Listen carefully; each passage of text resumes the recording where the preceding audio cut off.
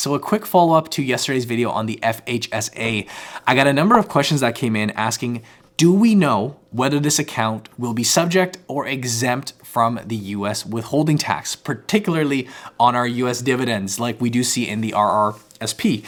And I spent a good part of the morning going through all the CRA releases and literature and making sure that this wasn't out there because, I certainly didn't come across it, but I'm quite confident I know the answer just based on this treaty that is in place. I believe that based on the information available to us right now, unfortunately, the answer is no. It will not be exempt like we're used to with the RRSP.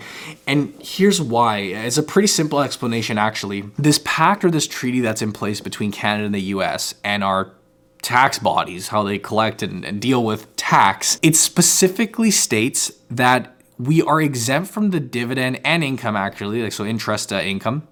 We're exempt from the US or foreign income in specifically retirement-related accounts. That's just the deal that's in place. If there is an account that's purpose or its structure is to help provide for Canadians' retirements, well, if that is the case, then the dividends or the interest that we receive that does come from the US is exempt, or part of it is exempt from this withholding tax. The accounts that this would include are things like your RRSP, technically a RIF. So when your RRSP converts to a RIF when you turn 71, 72, that would technically count.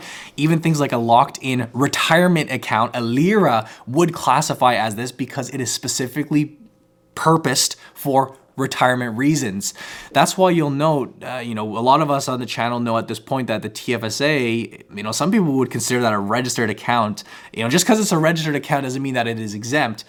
The TFSA is not specifically a retirement account. The RESP, the Registered Education Savings Plan, is not specifically a retirement account. In fact, it's a very different purpose. That's for education. So based on this treaty, the fact that this first home savings account, pretty clear, is not a retirement specific account. It is for the purpose of saving homes. It is my understanding of this treaty and my understanding of this tax deal, if you will, this tax agreement, that you will still have to pay, or they still will withhold the taxes on your US dividends, unlike the RRSP. Now, the one puzzling thing is that, as it states on the CRA website, any amount in excess that is not used towards this first home or this first down payment or building your home, it says that it can be rolled over into an RRSP. And then question there becomes, well, when that does happen or it does convert over, well, then it is RRSP space and it is RRSP room.